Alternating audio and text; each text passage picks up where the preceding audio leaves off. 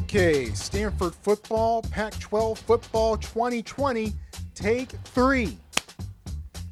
Here we go again, once more, with a lot more optimism, as the Pac-12 is headed back to the field and the court. And we're breaking it all down on this week's episode of the TreeCast with Troy Clarity, presented by the Believe Podcast Network. Friday, September 25th, 2020. Glad that you are with us for another edition of the show. A little late in the week. We usually come at you around midweek or so, but we decided to hold things off a little bit because we knew that Thursday was coming, the day that the Pac-12 school presidents were going to meet and potentially decide which direction, if any, that fall competition was going to take specifically for football. We got those answers on Thursday afternoon, and we are going to spend the overwhelming bulk of this week's show breaking all of that down. So glad you're here with us. You're going to hear from the various soundbites, the pertinent soundbites from the webinar that the Pac-12 held with Pac-12 Commissioner Larry Scott, Arizona State Athletic Director Ray Anderson, University of Oregon President Michael Schill, and Oregon State Senior Associate Athletic Director Dr. Doug Ackerman, who has been the head of the Pac-12's medical efforts throughout the course of the pandemic. So you're going to hear from those guys coming up later on in the show. Glad you're with us. Follow me on Twitter at Troy Clarity, last name is spelled C-L-A-R-D-Y, at Troy Clarity. With 27 seasons of following Stanford football and Stanford sports underneath my belt, and looking forward to beginning number 28 here pretty quickly at the beginning of November. More on that in a brief second or so, but first, of course, let's get you up to speed on our good friends at betonline.ag, because the wait is finally over. Football is back. Amen for that. And you might not be at the game this year, but you can still be in on the action at BetOnline. Game spreads and totals, team, player, and coaching props. BetOnline gives you more options to wager than any place online. And there's also the online casino as well. It never closes. So head to betonline.ag today and take advantage of all the great sign-up bonuses. Again, that's betonline.ag and sign up today. BetOnline, your online sportsbook experts. Well, after halting all competition until January 1st, back in mid-August, the Pac-12 announced on Thursday afternoon that football is back on, and basketball and winter sports are a go as well. Football will play a 7-game schedule starting the weekend beginning November the 6th. Men's basketball and women's basketball can begin their regular seasons as early as November 25th. That's consistent with the date set by the NCAA when they voted on that issue a couple of weeks ago. Other fall sports, such as soccer and women's volleyball, they're headed to the winter and spring months. So these announcements do not affect the other fall sports. So football back on the board. Basketballs are back on the board as well, along with the other winter sports too. Now, no fans will be allowed at any Pac-12 competition. That is scheduled to be the case until January 1st. I'm sure that they'll reevaluate things when we get closer to January 1st, and depending upon what local health authorities say and how things are looking with the virus, wear a mask, they will make those decisions on whether fans will be allowed in the buildings at Pac-12 competition at that point. But as of right now, for football, you're not going to be in the stadium. But that being said, look, overall, the news is this. Pac-12 football is back, along with the basketballs as well. And Pac-12 Commissioner Larry Scott tickled pink. Certainly delighted for so many people that we're able to announce the resumption of play following our decision back in August to postpone. And this has been the result of what we said back in August, that we'd follow the science, follow the data, follow the advice from our medical experts, and that we know how badly our student athletes want to compete as student athletes for the Pac-12, but that we would only do so when we felt that we could do so safely. He, of course, very pleased about that, and it's amazing because 6 weeks ago, when we were all gathered on the Pac-12's webinar on August the 11th, announcing that it was canceling all fall sports competition at that point. 6 weeks ago, it was all gloom and doom. Well, what changed? Larry Scott explains. A couple of weeks ago, we announced a major breakthrough for us, which was access to daily testing, which was a critical factor to our medical advisory board being comfortable. That twinned with how the pandemic has receded in some of our markets and greater comfort and efforts that we've committed to on the cardiac issues. All these things really progressed in a material way, in a positive way that got us to the point where all of our stakeholders aligned and felt that we could revise our earlier decision. That's Larry Scott, and there's no doubt the daily testing was truly the large key, certainly one of the large keys to all of this happening, and maybe it wasn't as quick. Maybe things didn't happen as quickly as a lot of folks would have preferred. When they made that announcement with the Aquidel Corporation, that partnership, that announcement was made on September the 3rd, and it took 3 weeks for the Pac-12 to get from that point to this. Maybe things didn't happen as quickly as anyone would have preferred, and much of that is apparently due to the local health authorities at the state and county levels, both in California and Oregon.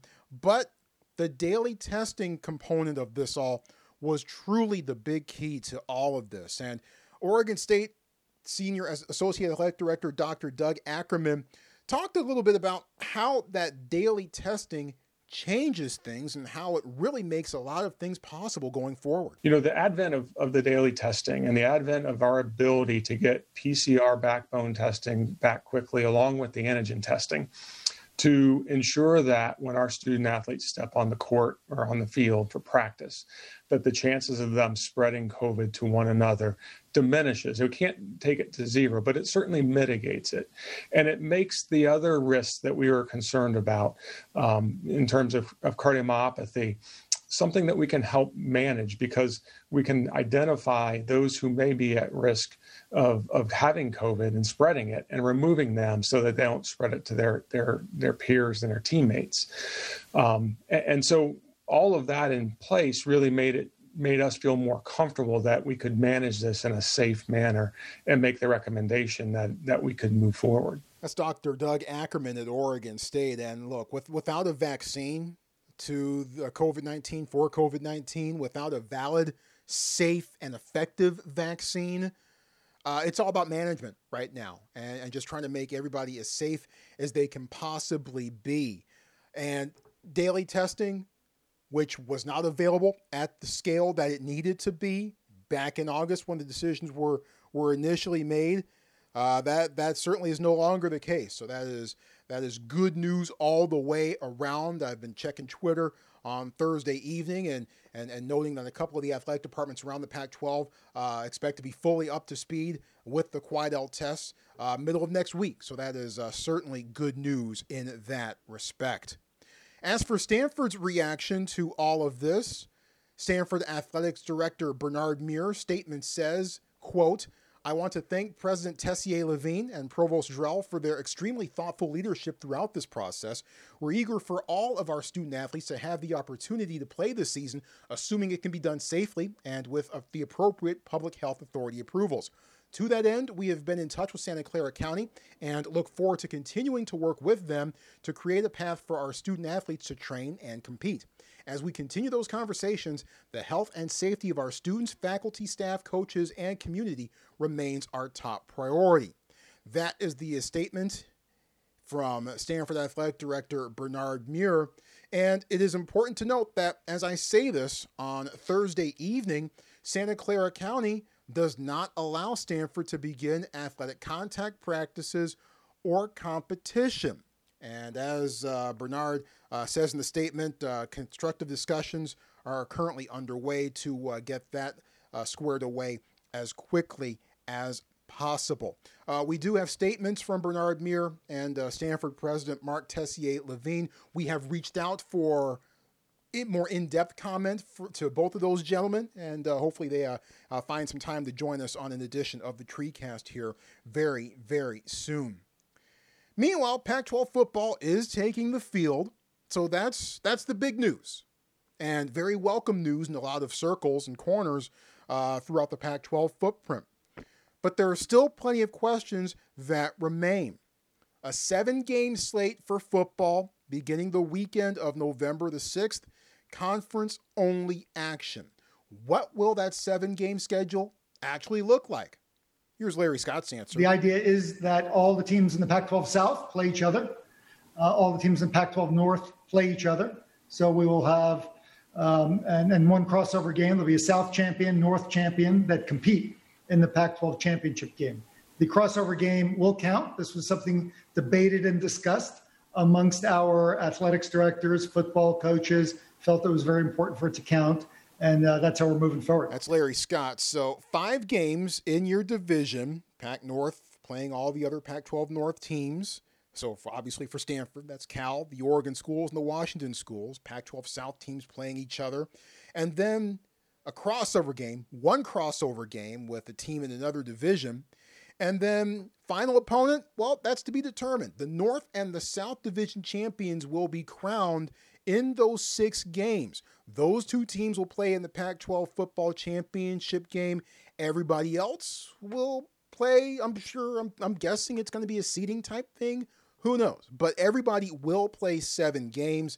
And even if you're not in the Pac-12 football championship game on December the 18th, you'll still be playing that weekend if you are playing Pac-12 football. Hopefully. Now, the crossover opponents are to be determined. That should be announced in the coming days here. But, man, can I vote for USC for Stanford's crossover opponent? Look, that would be a challenge because USC personnel-wise overall appears to be going in the right direction. A lot of good things appear to be happening for that program for the most part. And look, let's face it, it's going to be a challenge. But, man, it just wouldn't be a complete Stanford football season without facing USC, would it? I mean, we talked about it a little bit on last week's TreeCast because last week in the original iteration of Stanford football schedule 1.0, last week would have been Stanford hosting USC on September the 19th. Who knows if Stanford USC even shows up on Stanford's football schedule 3.0, which will be unveiled in the coming days, but just wouldn't be the same. It's like, for a few years, Oregon and Washington didn't play each other. And that was a big deal up in the Pacific Northwest. So a similar thing would be at work here. And maybe, perhaps, a little bit of weight is given to the historical rivalries that have existed between the Northern California schools and the Southern California schools, and that maybe Stanford is able to play against USC as its crossover. Cal plays against UCLA as its crossover. Who knows? But that would certainly be my vote. Another question that arose from yesterday's big announcement, from Thursday's big announcement, how much did money factor in the decision to play? Look, it's college football. It's college sports. You got to follow the money. That's rule number 1 in basically everything. You would think anyway, right? Well, maybe if you ask Oregon President Michael Schill, he'll give you a different answer. He certainly did on Thursday when he was asked how much of a factor money played into everything. Or social media sometimes talks about that the conference is doing things because of money. This has nothing to do with money. It was never once mentioned as a consideration. The losses that our schools are encountering, and in particular our athletic departments, are huge. The amount of money that will be paid as a result of going back to play is tiny in comparison with the losses. It had no effect on our decision. A rather emphatic answer from University of Oregon President Michael Schill, who is the chair of the Pac-12 CEO group. And look, the more cynical of us will snicker at that answer. And no doubt, athletic departments are taking a massive beating financially. Not just a case in the Pac-12, but nationwide. Some of you may not have heard about this, but Ohio State, with all the revenue they pull in, they're actually having to lay off some staff, by the way. So everybody's feeling the pain nationwide, coast to coast. So the more cynical of us will snicker at the answer that Michael Schill gave there, saying that money was not a factor in getting back onto the field as quickly as the Pac-12 potentially could.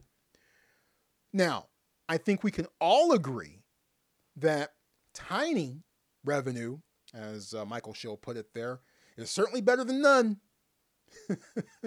Tiny revenue beats no revenue at all. Somewhat along those lines, what about the college football playoff? Is a 7-game schedule enough for the Pac-12 to be in the mix for the college football playoff? Not just for the trophy, which is nice, but for the cash, the cheddar, the Skrilla, that all the schools in the Pac-12 can share if a Pac-12 team gets in the CFP, gets in that top 4. Larry Scott says, yeah, our school is going to have the opportunity to be in the conversation, have every opportunity. We regularly discuss this at the CFP Management Committee. There's no minimum number of games, and I think we're all very humbly going into the season realizing there could be disruptions along the way. In fact, our fellow conferences have built that into their schedules with bye weeks, and we've seen it play out over the first few weeks.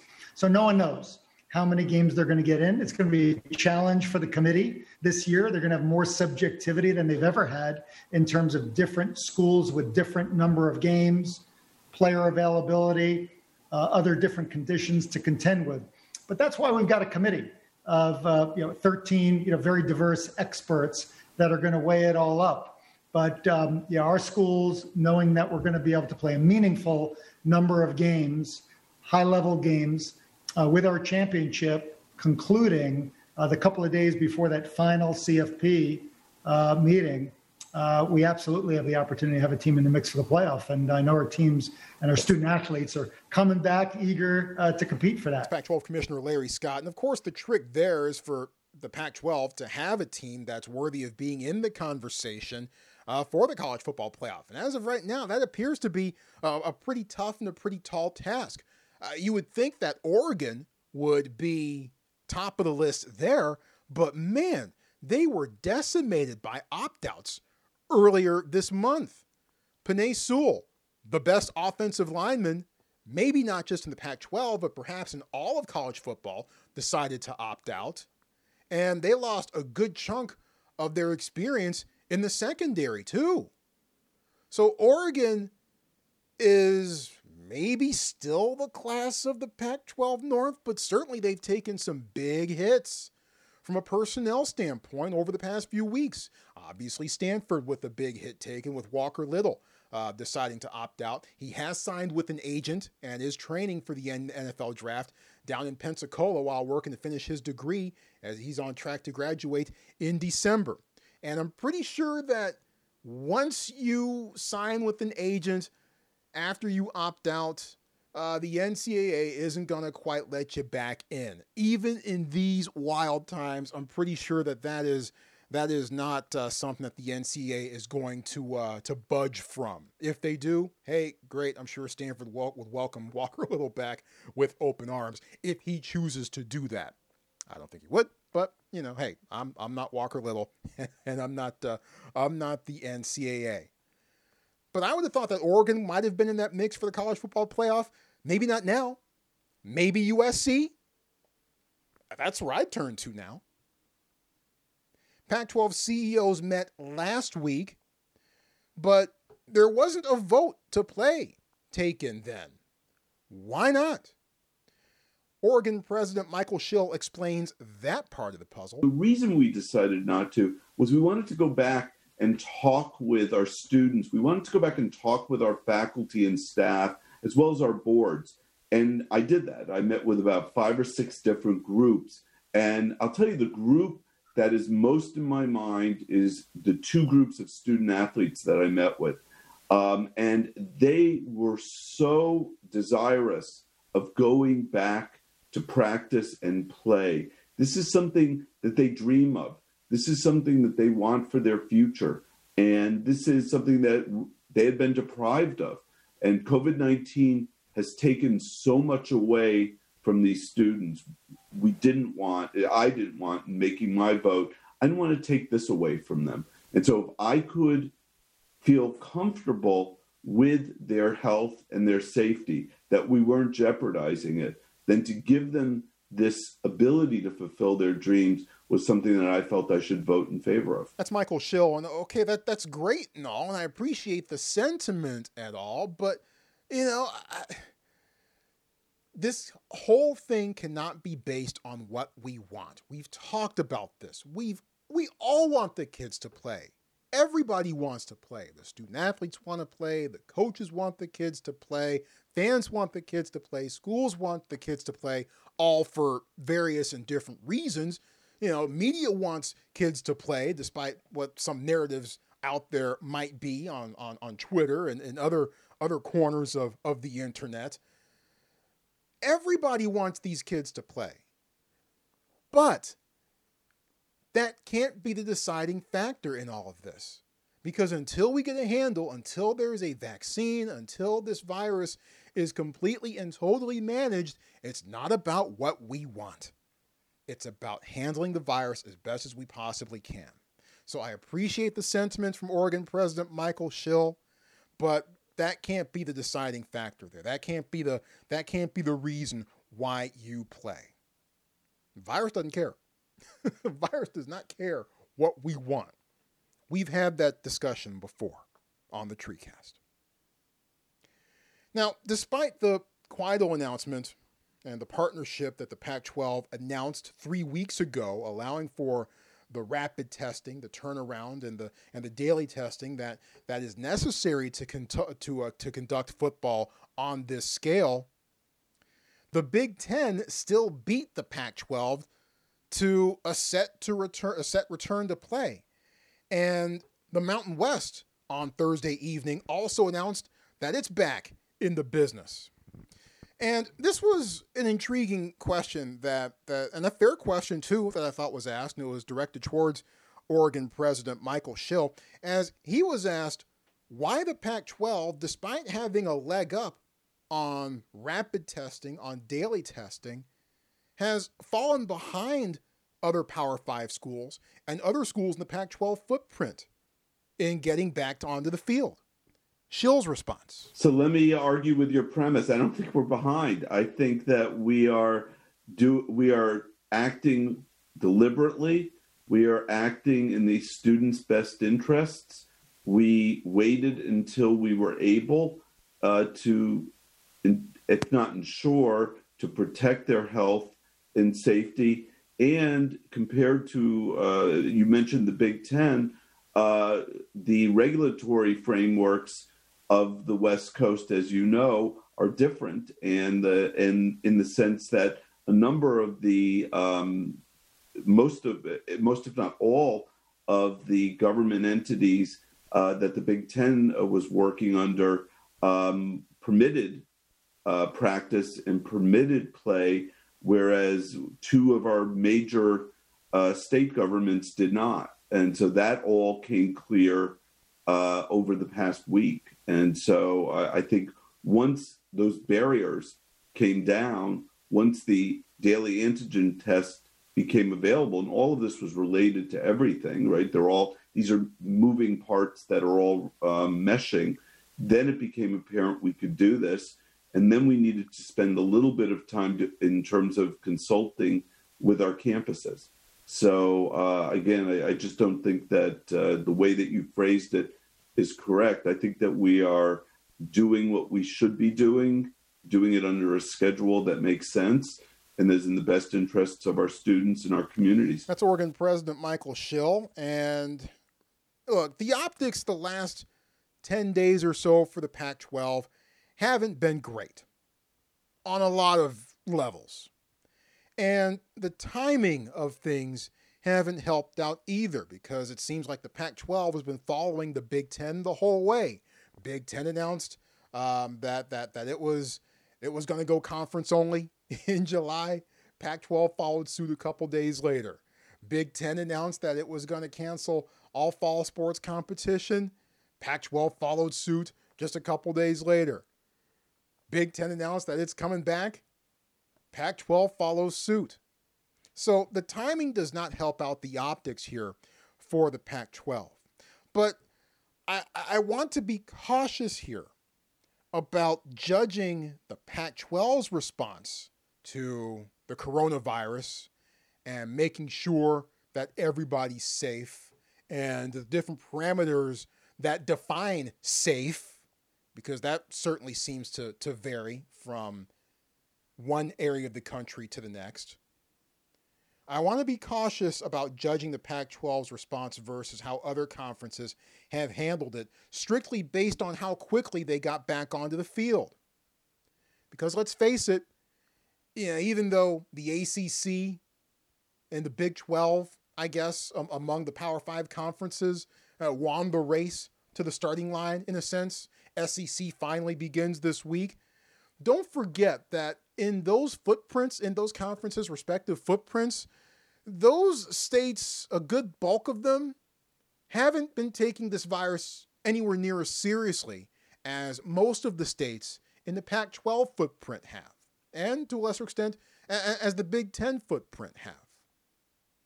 It's hard for me to congratulate how those conferences have approached things when I have major question marks about how their states have handled their responses to COVID-19. I can't do that. So I'm not going to judge the Pac-12 for falling behind other conferences because there were things happening that were out of the Pac-12's control. Specifically, the local health authorities on the state and the county levels in the states of California and Oregon. And it can certainly be construed that, hey, the Big Ten, the Pac-12 didn't really show much urgency to getting back on the field after, they announced their partnership with Quido. And it only seemed like they found the urgency after the Big Ten announced that things were trending towards their return and then announced that it was back and ready to play. I certainly would hope that is not the case. And I certainly would hope that the Pac-12 isn't doing this because everybody else is, but doing this because it's the safe and responsible thing to do. So I'd be careful about, jumping on the Pac-12 for its response based on other conferences and how quickly they were able to get to the start line. Along those lines, getting to the starting line, the most telling part of the whole web conference to me was this sequence, starting with Oregon State's Dr. Doug Ackerman and Oregon's President Michael Schill following up. I need to remind everybody that we are at a starting point again, and we need to be diligent and we need to continue to monitor COVID and the spread of COVID and be willing to keep apprised of this and keep in communication with our athletic directors and the presidents and CEO group. And, it's not suddenly just all on and without continued monitoring. Yes. Can I just jump back in for a second, just to emphasize that? So we're moving forward now, but we're not moving forward with our eyes shut. We are going to be paying attention to what's happening. And, if we start getting spikes that suggest that this is not sustainable, we will just, stop playing. Because, again, the value is health and safety of our players in our communities. Yeah, that's the thing. This is just the start. This is just the starting line. And you know what? Quite honestly, Pac-12 isn't exactly at the starting line just yet. They won't be until they kick things off on Friday, November the 6th and Saturday, November the 7th. And a lot can happen between now and then. So this isn't the end of the story. Not by a long shot. Not by a long shot. It's just another step towards getting back on the field. That's all this is. A big one, yes. Granted, we've been here before, but a bit more optimism that this thing can finally be pulled off, even on a miniature scale with just 7 games and not the full 12, and the daily testing and the ability to to catch things before they really get out of hand if necessary. So a bit more optimism that this can finally be pulled off. And you might remember when the Pac-12 announced its football schedule 2.0 back on July 31st. Someone asked Larry Scott his confidence level that the conference was going to be able to pull it off, and he said, "I don't know." Seemed to have a much higher confidence level this time around. And so do I. I mean, do I feel better about things? Yes, I do. Am I excited? Yes, I am. Am I still apprehensive about some things? Yeah, you bet. Because look at it this way. In weeks 1 through 3, around the entire college football slate, weeks 1 through 3, there were 56 games scheduled to be played in those first 3 weeks. 13 of them were either canceled or postponed due to COVID-19. That's a 23% clip. So you're looking at about a 1 in 4 chance, as of, going by the first 3 weeks, looking at about a 1 in 4 chance of actually not having a game to play in any given week. Now, for this week, 36 games were on the college football slate for this week. Out of that, you've had 6 cancellations and postponements. And this morning, Boulder County in Colorado issued a public health order halting all gatherings of 18 to 22-year-olds. Boulder County, by the way, is the home of the campus of the University of Colorado, where the Buffaloes play. And that, kind of gave some people some pause when that news came out on Thursday morning, just a few hours before the Pac-12 made its announcement. Apparently, Colorado has some contingency plans. They were aware of this. They weren't caught off guard by that public health order, and they had contingency plans in place. So the numbers overall nationwide through the first 3+ weeks of the college football season haven't been great. 23% of the games haven't even been played. Now, again, those games, many of those games were taking place in areas of the country where they just haven't taken the virus seriously enough. By and large, the Pac-12 has had a better track record. Arizona's been quite iffy, and maybe some things in Utah too. And apparently Colorado isn't quite out of the woods just yet either. But maybe as stringent as California and Oregon and Washington have been, maybe as strict as they've been, gives the Pac-12 a better chance to be able to play more games as scheduled. Are they going to bat 1,000? I don't know. I hope so. I'd love them to bat 1,000 on their schedule this fall. It would not surprise me if it didn't. Wouldn't surprise me if it didn't. So there are still a lot of question marks going forward that we will not have answers to right away. And look, you can put whatever you want on the marquee from week to week. Stanford versus Cal, Oregon versus Washington, USC versus Arizona State. Looking forward to checking that game out, by the way. You can put whatever you want to on the marquee, and you could put whatever opponent you want to in front of these Pac-12 teams. The big opponent is the virus. And it's one, let me remind everyone, that it's not just the kids fighting. We're all fighting it. Wear your mask. Don't do anything silly. Do whatever you can to make sure that this schedule goes off, and maybe the Pac-12 does bat 1,000 between November 7th and December the 18th. That would be cool. That'd be completely cool. I mean, look, let's be real here. With this year being what it is, and with everything swirling around everything like it has been, I am less concerned about, can Stanford win a Pac-12 championship? That would be nice. I think certainly offensively they're going to be potentially a force to be reckoned with if everything works out well. Protection, performance, scheme, execution, play call. There's a lot that goes into it, and I think Stanford offensively has the skill to hang with anybody in the Pac-12 at this point. But I'm look, I am less concerned about whether whether Stanford can win the Pac-12 or who wins the Pac-12 championship at this point than I am about everyone staying healthy.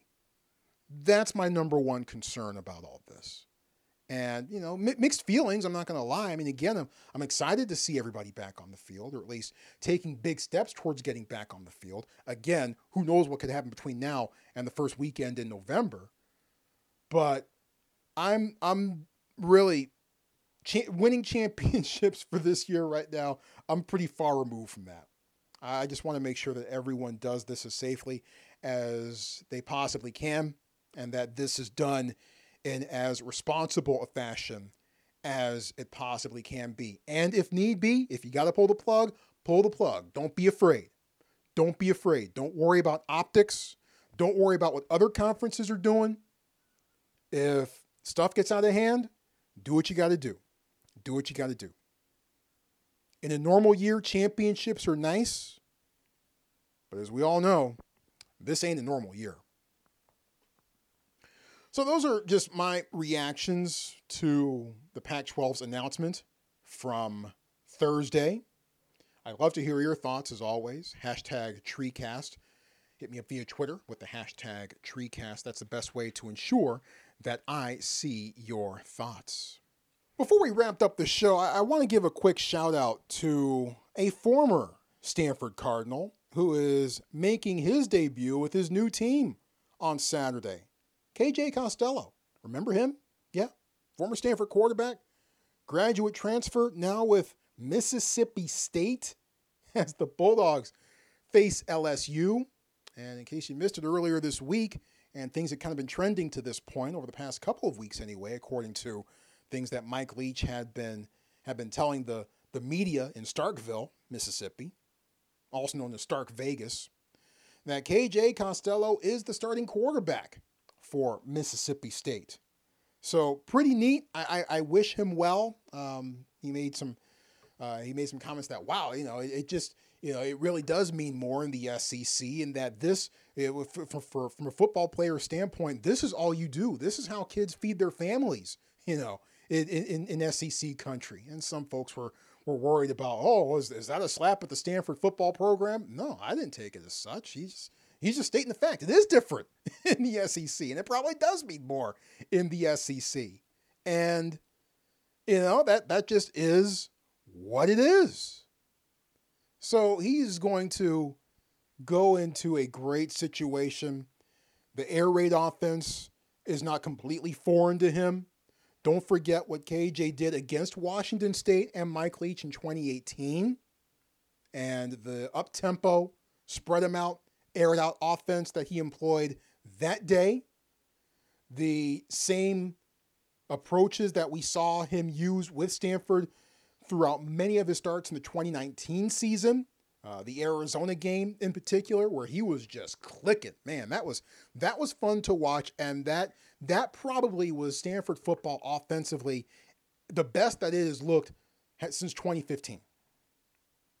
So even though the approach might be completely different, as KJ told The Athletic, look, it's a whole different deal, man. Sometimes I wonder if I'm playing the same sport, the same position, with how differently Mike Leach approaches things. But the look of things, the overall philosophy behind things, KJ isn't new to that. He isn't new to that, even though he comes from a pro-style offense and a relatively conservative head coach in David Shaw. This isn't new to him. So how much help will KJ get? I don't know. I don't know Mississippi State football outside of KJ and Mike Leach. They're going to be pretty entertaining. I'm pretty sure about that. So I'm looking forward to seeing what KJ can do with the Bulldogs. Really enjoyed watching him compete for Stanford. The most charismatic quarterback that I've certainly come across in 27 years of following Stanford sports. And that gap might not be the gap there might not be very close. KJ walks in the room, he's a quarterback. You just know right away. So certainly the components are there for him to build on what he's learned at Stanford. and apply those things, some of those things, to what he will learn in the air raid scheme in Mike Leach, and hopefully put him in better position on draft day. I got no hard feelings towards KJ at all. I wish him 100% success going forward. I just wanted to give him a shout out right here on this very show. Looking forward to seeing what he can do. Looking forward to seeing what happens with the Pac-12 football schedule. We may have one by the time we come to you next week on the TreeCast. We'll likely get back to our normal posting schedule midweek or so, beginning next week. And hey, now that we've got some games coming up, once we get to that portion of the season, we'll likely come at you twice a week then with a preview of each game and then a review of each game. So looking forward to getting back on that timeline, TreeCast-wise, coming up. A lot to look forward to. Big steps taken on Thursday. And let's do everything we can to make sure that those steps are followed through, that everybody is able to take the field safely by the first week of November, and that it stays that way through mid-December. Thanks again for joining us on the show, and we will talk to you again next time. Don't drink and drive. If you do, you're the dumbest person on the planet. Just as dumb as the person who refuses to wear a mask. Do it. Just do it. Just do it. There's no downsides to it. Just do it. Just do it. See you next time on the TreeCast with Troy Clarity, presented by the Believe Podcast Network.